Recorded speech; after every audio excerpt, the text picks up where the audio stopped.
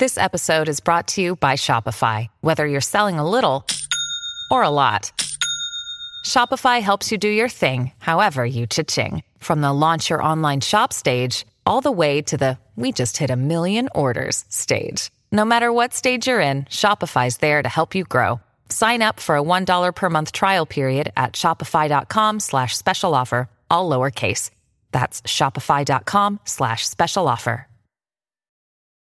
Families have a lot going on. Let Ollie help manage the mental load with new cognitive help supplements for everyone 4 and up, like delicious Lolly Focus Pops or Lolly Mellow Pops for kids. And for parents, try 3 new Brainy Chews to help you focus, chill out, or get energized. Find these cognitive health buddies for the whole fam at ollie.com. That's OLLY.com. These statements have not been evaluated by the Food and Drug Administration. This product is not intended to diagnose, treat, cure, or prevent any disease.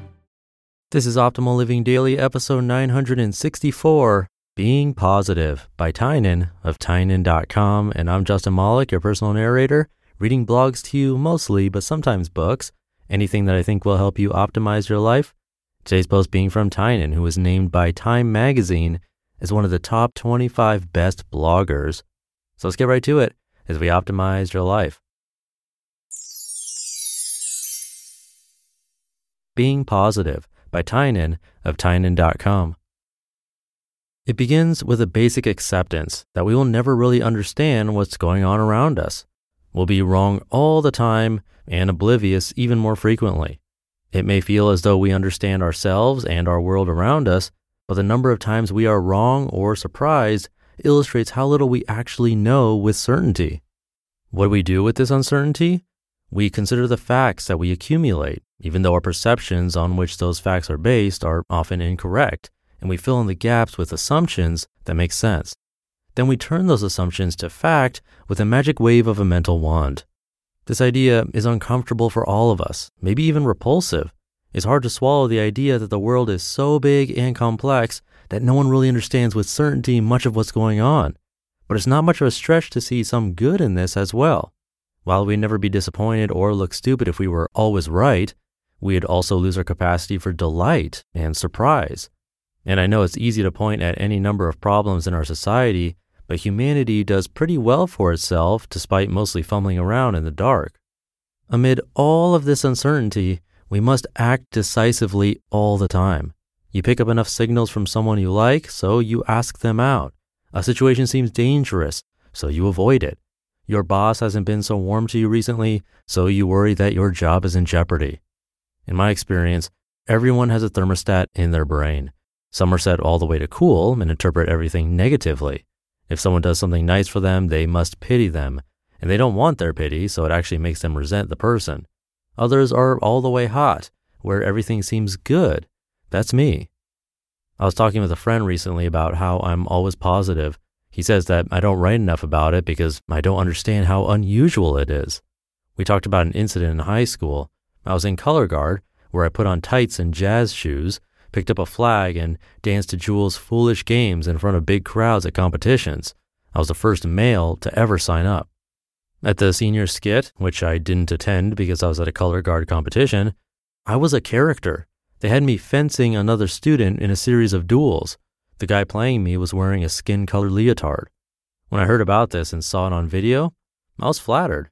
I'm not above poking fun at myself, especially when I break the mold and dance around twirling a flag. It is funny. The kids who put on the show were the jocks and popular kids. I wasn't ever close friends with any of them, but I'd chat with them as much as an introverted nerd could, and always got along well. So I took it as friendly ribbing.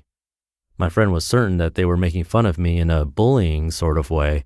We both see the other's point logically, but neither can really relate on an emotional level. It's impossible to know who's right. Probably neither of us are. Maybe some of those kids really didn't like me and put the bid in to spite me. Maybe some admired that I had done something controversial like that and thought it was fun to joke about. Maybe some didn't even know who I was and just liked the idea of one of their friends dressing in a flesh-colored leotard. The interpretation of it doesn't matter though, because I have a very strong bias towards seeing things in a positive light. That incident makes me proud. It reminds me that I was brave enough to go against the grain and that people noticed it.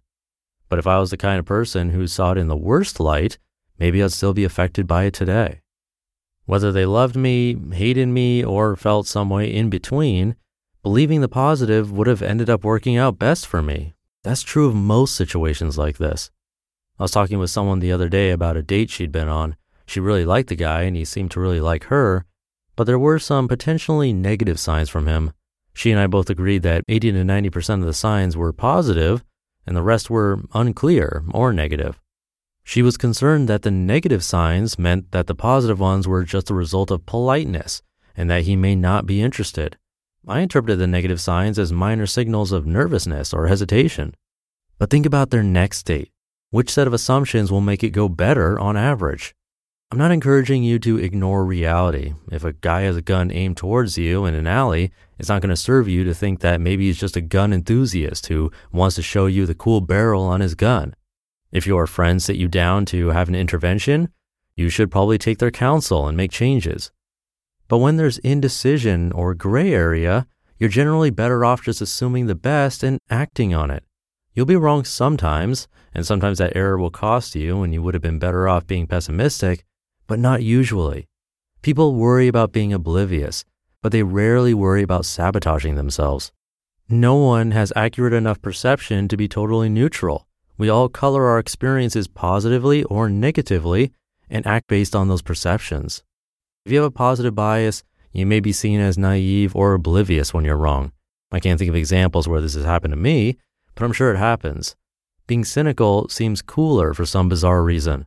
But your life will go better if you take the risk of seeming oblivious and give yourself the benefit of the doubt. Harmful incidents will roll right off your back. You give yourself some space ahead to grow into, and you never sabotage yourself with pessimism. How do you do that? Keep a journal, mental or written, where you write the positive version of any event you interpreted negatively. The point is just to train your brain to start using those pathways, and you can look back and see examples when you were right. I'd rather be wrong once in a while expecting the best than wrong once in a while expecting the worst. Things just work out better that way. You just listened to the post titled Being Positive by Tynan of Tynan.com. Another day is here, and you're ready for it. What to wear? Check. Breakfast, lunch, and dinner? Check. Planning for what's next and how to save for it? That's where Bank of America can help. For your financial to-dos, Bank of America has experts ready to help get you closer to your goals. Get started at one of our local financial centers or 24/7 in our mobile banking app. Find a location near you at bankofamerica.com/talktous. What would you like the power to do?